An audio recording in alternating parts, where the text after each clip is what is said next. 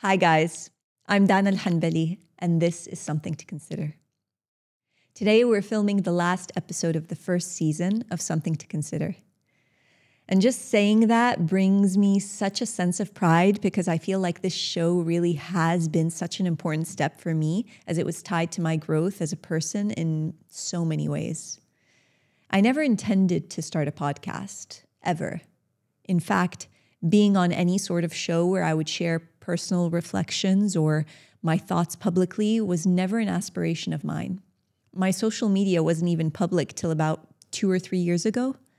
Yes, I've done the odd interview, keynote, or panel discussion in the past. But to put myself center stage on a public platform with a camera pointed at me and share things that only made it to the pages of journal entries or stayed in my head as thoughts was never something I even imagined I would have considered appropriate within my line of work. I always represented a business, an image, a brand that stood for strength, hard work, leadership, and whatever else came with the professional side of my business.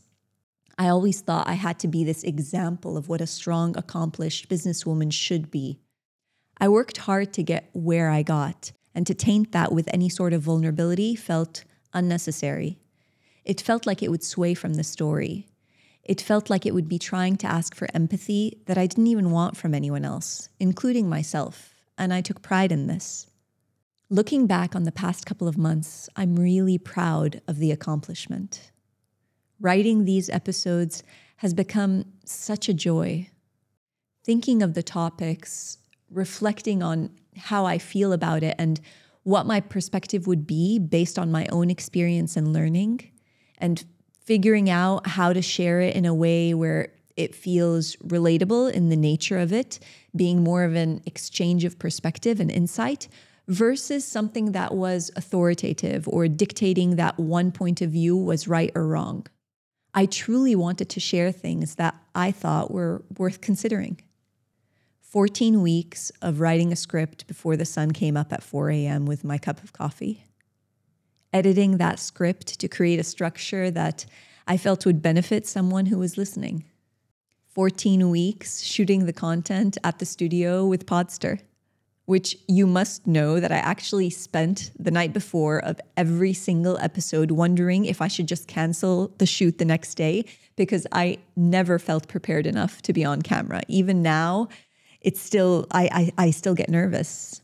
I questioned every single interview, every single topic, and got anxiety before the camera even went on. 14 weeks of working with my editor, Mudassir, to cut down and edit the episodes. 14 weeks of working with different Arabic editors, Khulud, Isra, and Sara. 14 weeks of uploading the content, writing the captions, budgeting the promotion of the clips, and the list goes on and on. Tracking the feedback, wondering how people will receive it, wondering if I shared too much or not enough. Hoping that I would be understood, but also that I would be doing justice to the title of the show and challenging perceptions that I felt were no longer serving me. Is this something someone would actually consider? It truly has been a journey. But writing this episode was a task that I was dreading for some time. Because while I didn't know how each of the episodes would run, I had this urge to end it with a story that really impacted my own life and was more or less the missing link to everything that I had addressed so far.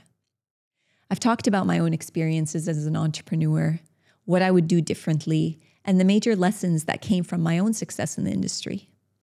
I touched on my childhood, my education, creativity, business, healing, mental health, love, and really tried to challenge myself by leaving the choice of the topic up to the public polls that would inspire some sort of consideration from myself. But there is a part of the story that is missing.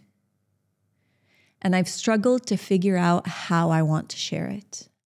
One, because I worry about how it will be received, as it is sensitive and personal. Second, it's one that still gets me emotional, even till today. It was a hard part of my journey that I didn't expect to have to deal with, ever. So here it goes. In the lead up to my burnout, which I talk about in episode 6, if you haven't seen it yet, I would actually suggest that you listen to that episode before you continue with this one. A lot of the stress and the anxiety I was having, that was an accumulation of years of compartmentalizing, suppressing, overexerting, and straining myself, started to affect me physically. I started to get sick. And it would fluctuate between it being fatigue, lethargy, muscle pains, and sometimes just a really bad flu. Things that were really easy to brush off as, it happens to everyone, whatever. Power through it, Dana. I would take it easy for a few days and then continue to go full force. Maybe I'd change my workout routine, eat more frequently throughout the day, introduce the occasional smoothie into my diet. You know, your typical self-care, quick Instagram story-worthy solutions. I wasn't really listening to my body. So the issues started to develop. If I got an injury while working out, I would take some anti-inflammatory meds, slow down for a few days, then back at the same intensity of the lifestyle that I had. Then it would be my gut. I developed a series of gut issues like SIBO, which stands for small intestinal bacterial overgrowth. It happens when there's an abnormal increase in the bacteria in the small intestine. This wasn't something directly caused by stress, but any change in our body's microbiome can actually increase stress and anxiety. So as you can imagine, with the state I was already in, how much of an inconvenience having yet another thing to add to my already stressful life. I worked with 2 nutritionists in Kuwait because I wasn't getting fast enough results. I consulted with a specialized nutritionist in London. I was on so many supplements over the course of a year that real food became secondary to liquid meals like soups and smoothies that would help me ingest so many of these pills. I started trying different elimination diets, low food map diets, keto, whatever was recommended, I would try for a few weeks or months, but it just wasn't changing. Symptoms would decrease for a while, but then something new would come up. The point that I'm trying to make here is that my body was trying to tell me something. My body was sending me signals. My body was trying to get my attention, but I would not have it. I wasn't listening. My brain, my logic, the story in my head was in charge, and that was that. But then I got the reality check of a lifetime. I discovered something on one of my breasts. It started as something that looked like it was just a skin irritation that I would need to apply different creams to, and it would just go. It felt like a lesion of some sort, if you will. I didn't really do anything about it. I was a runner at the time and thought, maybe this is just something that was a result of friction and sweat from the gym clothes, the actual material of the clothes. I tried different creams and oils, but it wasn't going. The symptoms started to get worse, and there started to be bleeding. I saw this as something that was more of an inconvenience than something to actually fear. I went to the dermatologist who prescribed me an ointment. It didn't work. I tried another one. Finally, 9 months later, I decided that this was a female problem. Let me go speak to a female specialized doctor. I went to a gynecologist. And it's funny because later I was told that most women who go through issues with the breast think that it would be something that you would need to go to a gynecologist for, because the assumption is that she specializes in the female anatomy, so she'd be the right person to go to, which in this case wasn't the right call. She took a look at it and referred me to the resident oncologist at the hospital. For those of you that don't know, oncologists are doctors that diagnose and treat tumors. We went through a series of tests, blood tests, ultrasounds. He had his initial assumptions, but he was saying things that my brain was not ready to hear. I went to another doctor. I got a mammogram, which I didn't think I would need to do until my 40s, because that's what everyone tells you about mammograms. You don't need to think about them until then. The mammogram was not telling us enough, so I needed an MRI. Now, keep in mind that I'm doing all this at a normal hospital, not at a specialized clinic. So even the MRI machine isn't the one that is specialized for doing MRIs for the breast. And the reason that I tell you this, because this process was the worst experience of my life. The not knowing where to go, who to ask, where to turn to, what to actually expect was a nightmare. And while the health part was the reason to be concerned, it was the not knowing what I was doing in the process and dealing with different doctors until I got to the right specialist that was really what was tormenting me. It was, I think, the most tormenting part of the process. Anyways, the results of the MRI came back, and it was confirmed that I had 2 very small tumors or masses that were in my breast. I prefer to use the word mass, although they both mean the same thing. So that is how I'm going to start referring to it for the remainder of this episode. The doctor at the time was suspicious of something called Paget's disease. Now, without getting into too much details, because this still really is a sensitive topic for me and it's still really hard to discuss, Paget's disease is a rare form of breast cancer that accounts for less than 4% of all breast cancers in general. I don't have access to the data for the region, so I don't want to provide information that is incorrect. But what shocked me the most about this finding was that how common it was for women in their 30s to get breast cancer in general. Not this specific kind, but in general, and how little we actually know about it. I don't know about anyone listening, but anything beyond the ugly pink branding and the looking for lumps while you're in the shower exercise that's always promoted, that's all I ever used to hear about when it came to this topic with women. And that in itself made me so mad. I was so angry and frustrated with how no one told me this. Of course, me focusing on how angry this made me was the perfect distraction to not actually dealing with the situation I was in. I was terrified. I was literally terrified. Every single worst case scenario imaginable was going through my head at the time. And keep in mind, this was over a period of months. I was not thinking positive. I was not interested in anyone being positive. I was just mad and scared. I was referred to a breast cancer clinic after that, where I met with a specialist who was beyond gracious with me and educated me more on the issue, and I definitely did feel better after that. What I appreciated about her was that she helped me understand the various options I had should this turn into the worst case scenario. I went through a series of tests all over again, which included blood tests, mammograms, ultrasounds, and MRIs in the proper machines that could help pinpoint the size and the position of both masses. The results came back the same, reaffirming the same suspicions, but we would need to go do a biopsy to determine if in fact the cells were cancerous. We did the biopsy. It sucked. And while all this was happening, I would still be going to work, rearranging meetings to make sure that after my biopsy, I would give myself, an extra hour or so to rest, maybe grab a bite to eat before my next client presentation. I remember one night we had an evening shoot for an ad, and I literally came straight home from one of my mammograms to the office at 9 p.m. just to check on the team and make sure that they were okay. The shoot was going well, and I would stay an extra hour or two before heading home to go straight to bed. Anything to avoid dealing with what was happening. Now, did I have to do any of these things? No, absolutely not. I had a team. I could have delegated. I could have slowed down. I should have slowed down. Waiting for the biopsy results was awful. My parents at this point were the only people that knew. I didn't share it with anyone. I wasn't interested in positive affirmations or a can-do attitude.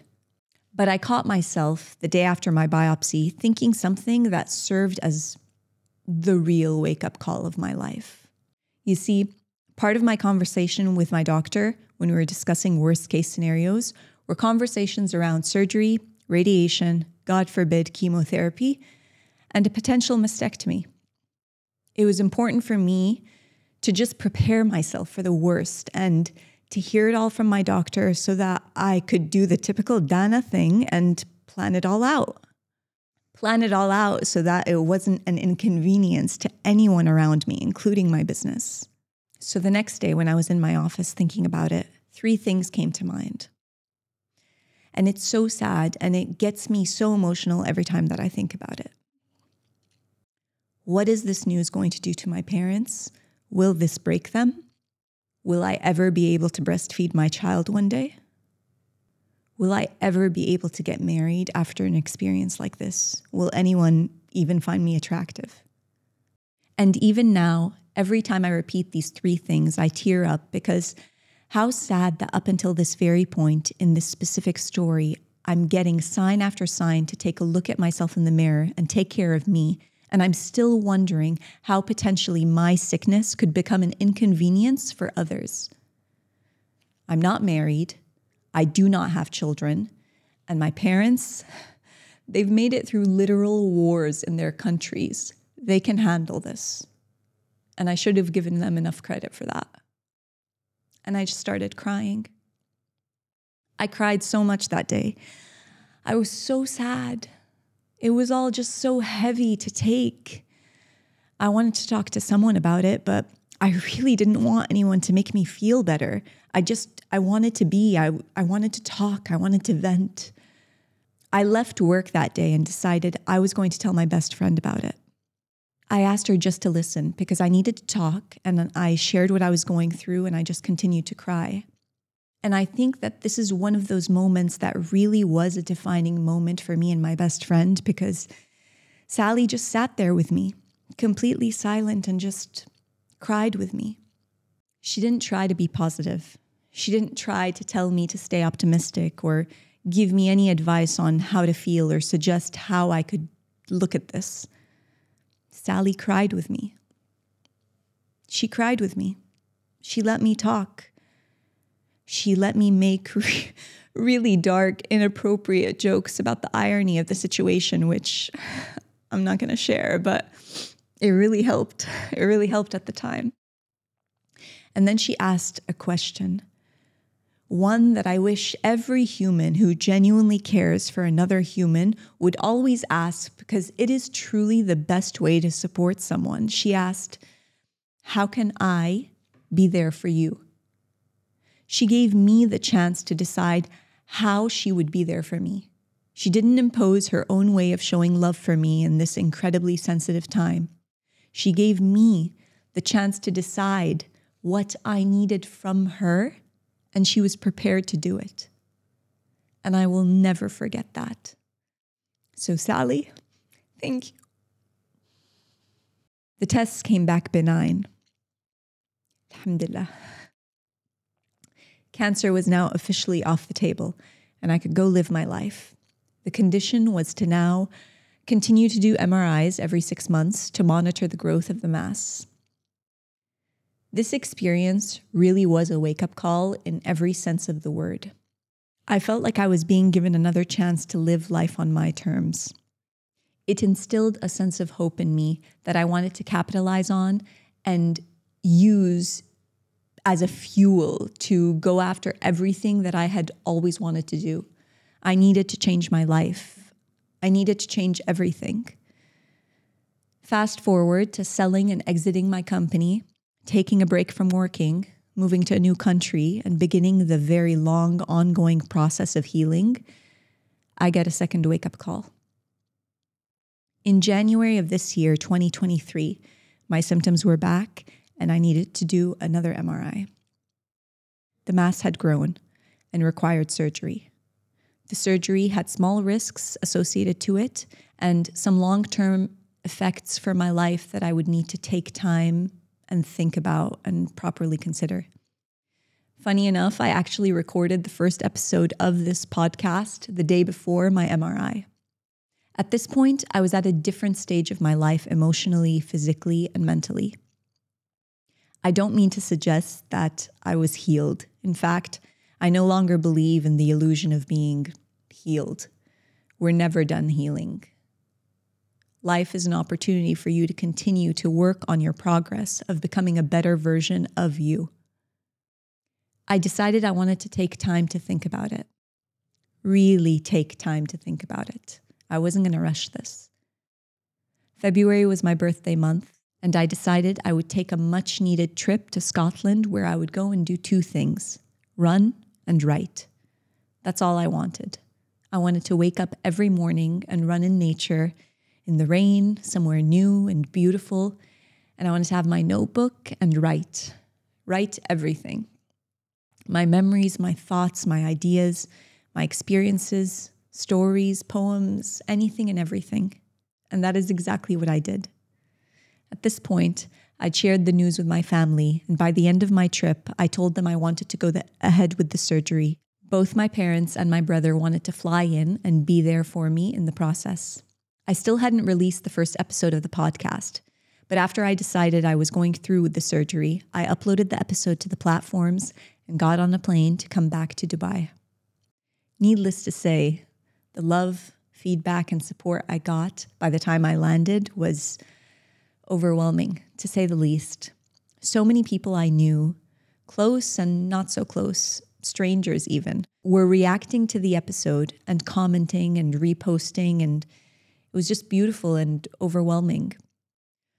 Honestly, I know sometimes it's easy to take for granted the effect kindness can have on someone, especially in today's world of social media love, but you never know what someone else is going through. Your very small act of supporting or being positive or being kind really can go a long way. There really isn't any reason not to do it. There is never a wrong time to be kind to someone.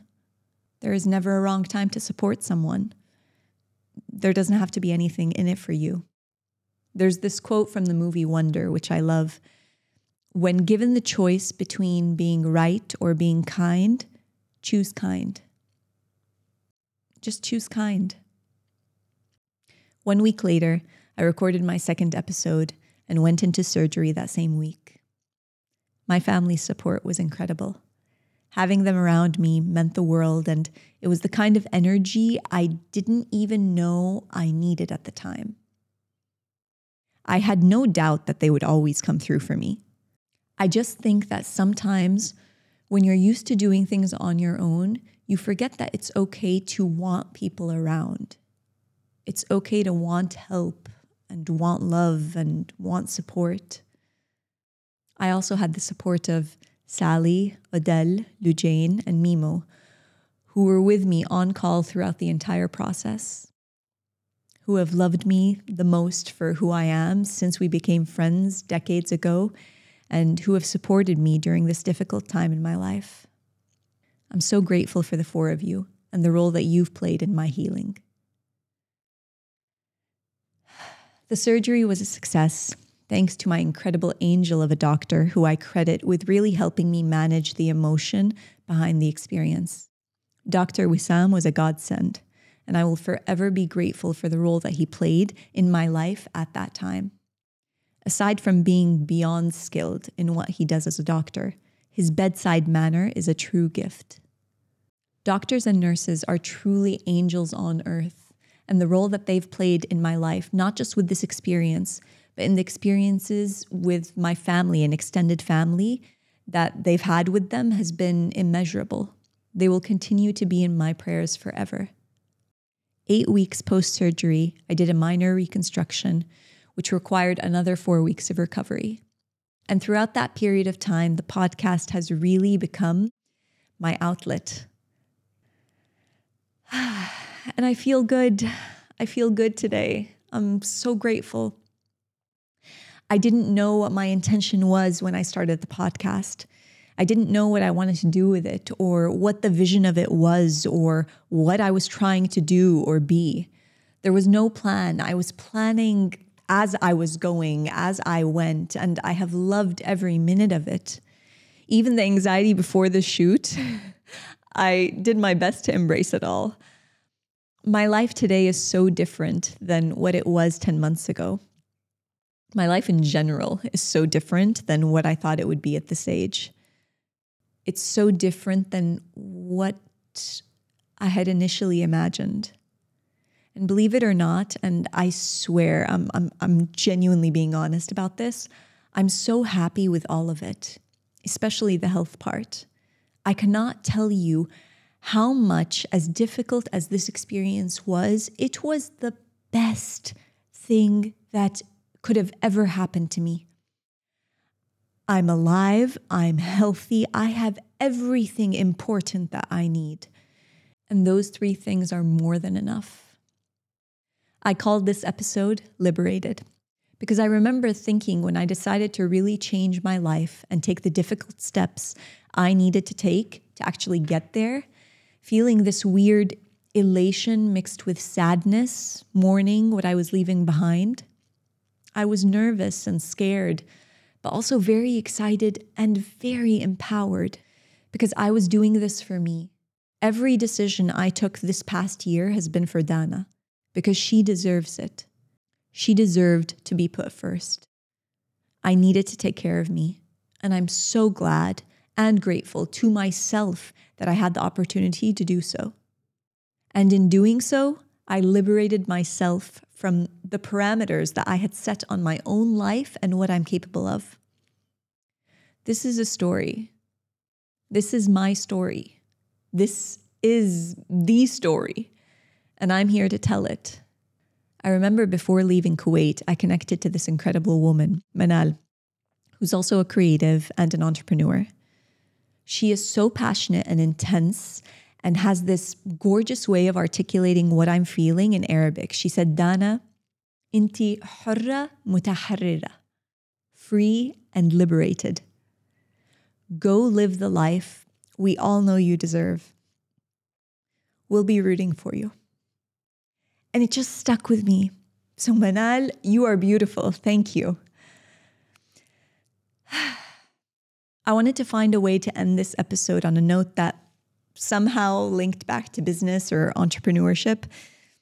I keep saying this because the initial intention behind the podcast that it would cater to that kind of audience. But you know what I realized? Actually, it was something that I read by a Native American author named John Trudell. He says, I am just a human being trying to make it in a world that is rapidly losing its understanding of being human.